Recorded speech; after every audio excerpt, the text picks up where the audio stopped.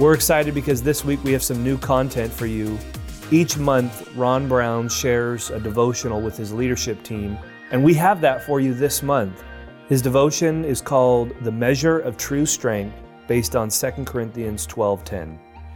Today I want to encourage us with a word from the Lord from 2 Corinthians chapter 12, verse 10.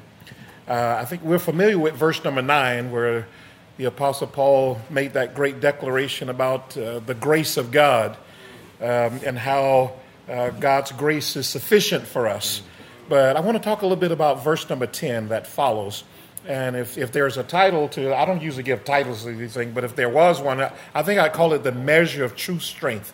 And as I was meditating, that just kind of came to me, the measure of true strength. 2 Corinthians 12:10 says, "Therefore I take pleasure in infirmities, in reproaches, in needs, in persecutions, in distresses, for Christ's sake. For when I am weak, then I am strong." The Apostle Paul had stepped fully into the supernatural flow of God's kingdom in and through his life. He was able to interpret the truth of his natural circumstances, which he was describing here in stark detail. He was able to interpret those things through the leadership of the Holy Spirit so he could follow God fully and he could peacefully persevere. Is anybody persevering today? Amen. We're all persevering. Amen. He was able to maintain a humble heart as God was using him so powerfully to lay the foundation for the church. And we see this through his writings. And when the Apostle Paul was writing these letters to the churches, I don't believe he was sitting around thinking, I'm writing the Bible for everybody to read after I'm gone. But he was leaning into the moment that he was living in faith, to encourage the brothers and sisters in these writings. And we know the rest of the story, that this is the inspired word of God that we live by. We must remember as believers, as those who are serving God and leading and serving in God's ministry, that we never stop running the race and we never stop fighting the fight of faith. Amen. You never stop running the race and you never stop fighting the good fight of faith. We're weak in ourselves, but when we're connected to the person of Christ, we can overcome evil, we can do good, and we can live in hope, and we can live in courage. By grace, Paul was able to do all of these things through the power of the indwelling Christ. In John chapter 15, verse 5, Jesus said, "I am the vine, you are the branches. Abide or remain in me, and I in you, and you will bear much fruit. And apart from me, you can do nothing." But with him, we can do all things. Can somebody say amen? Amen. The ground and foundation of Paul's pleasure, when he said, "I take pleasure in infirmities." Now, that word pleasure doesn't mean he was just jumping up and down so excited to be having infirmities and weaknesses, but it literally means to be well content. When he said, "I take pleasure," he said, "I'm well content in the state that I am." When he said, "I take pleasure in infirmities and reproaches, in needs and persecutions," he says, "I'm well content." Why was he well content? Because the ground and the foundation of Paul's pleasure or contentment was that God was with him. Amen. And that he had complete access to all that the Father had promised. In John 16, verses 7 and 13, it says, "I tell you the truth. It is to your advantage." This is Jesus speaking to his disciples, and he's speaking to us today. "I tell you the truth. It is to your advantage that I go away. For if I do not go away, the Helper will not come to you. But if I depart, I will send him to you. However, when the Spirit of truth has come, he will guide you into all truth." And the Apostle Paul had found contentment, or the word that is in the translation we use, or pleasure, in knowing that God was with him and the Holy Spirit was leading him into all truth through all of the circumstances of his life that were unfolding before him. To dwell in and to live in the strength that God has for us, we have to make sure that we're living for Christ's sake. Because he said, "I do these things for the sake of Christ." What does it mean for the sake of Christ? He says, for Christ's sake, for when I am weak, I am strong. In other words, I can live a very powerful existence when I'm doing Christ's work. And so the persecutions and the infirmities and the reproaches and the distresses and the difficulties came because Paul was doing the will of God. He wasn't doing his own thing. He was doing the will of God, and he gave himself fully to the sake of Christ or to the cause of the gospel. As a result, he was able to walk in this divine strength. So if we're going to walk in this divine strength, we must make sure that what we're doing is for Christ's sake. When it's for Christ's sake, there are no personal hidden agendas. When it's for Christ's sake, there's no selfish ambition or pride of achievement. When it's for Christ's sake, it's not for the praise of men. We have to guard the attitudes of our heart when we're doing things for the sake of Christ. We have to don't look for ways to promote yourself, but look for ways to promote others and to allow God to use you as a conduit of his blessing. For God's agenda must remain our agenda. Yes. Hallelujah. You know, when I think about God's overarching agenda and all of the things that we do for Christ's sake, it is so that others will come to know Christ. That's what we do here at Teen Challenge. That's why we have the Arise Crusades. That's why we're living the life that Christ has given to us. 2 Peter says is so that none should perish, but all should come to the knowledge of the truth.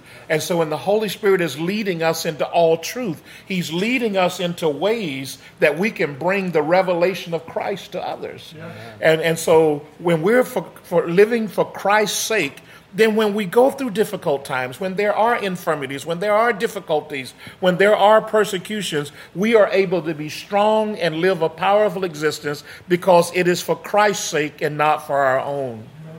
You know, I think about Joshua in Joshua chapter 1 after Moses had died and God appeared to Joshua and he said, now Joshua, you be courageous and you be strong.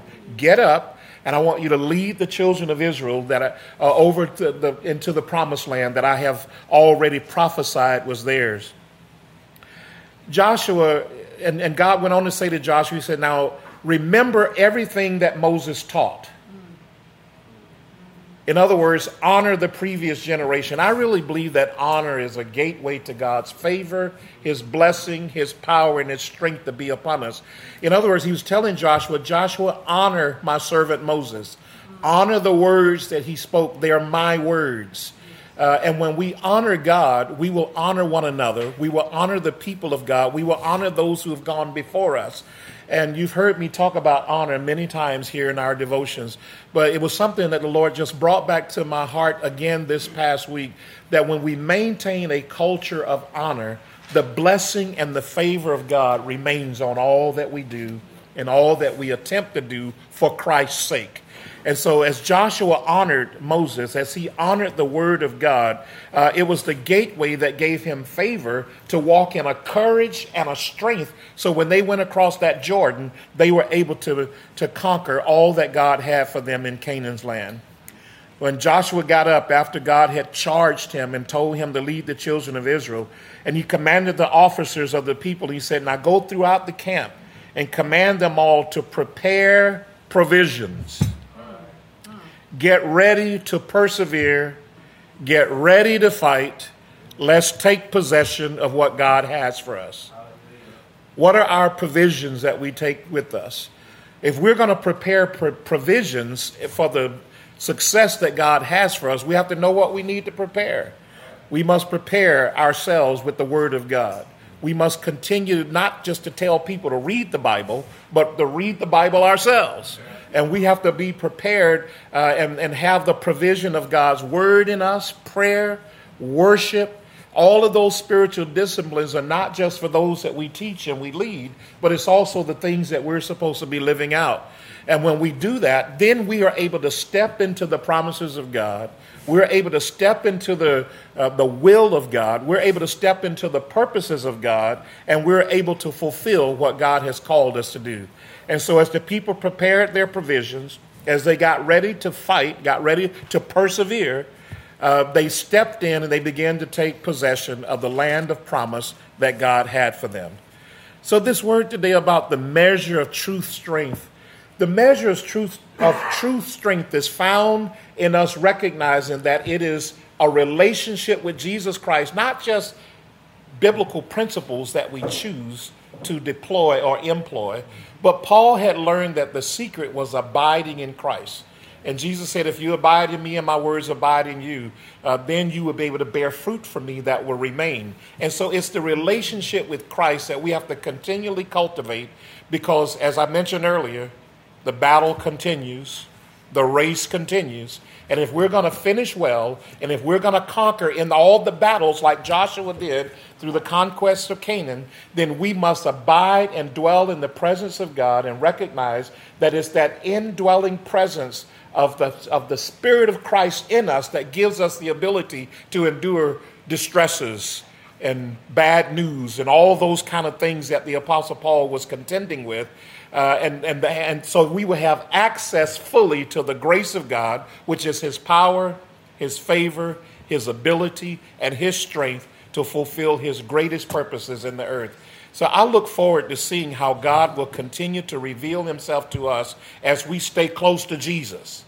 That we're not just cherry picking the Bible for principles, but Paul understood it was an abiding relationship with Jesus Christ himself. So he was like, okay, put me in prison. I'm still going to write about freedom. Hallelujah. Whip me with chains. I'm still going to declare that God is good. And he continued to receive the revelation of Christ because he was dwelling with him. He was praying. He was seeking. He was talking to him day by day by day. And he was receiving this infusion of strength, this infusion of courage, this infusion of power that came from a living relationship with Jesus. So I encourage all of us as leaders, as servant leaders in the kingdom of God, stay close to Jesus. Amen. So that when the difficulties do come, when there are distresses, when there are things that happen, we are able to stand and after having done all, keep on standing. So the measure of truth strength is the measure of your relationship with Jesus Christ. Amen. God bless you. Thank you for listening to this week's episode. If you haven't already, subscribe today on your mobile device to get exclusive new content from Teen Challenge of Southern California. For more information, visit us on the web at teenchallenge.org.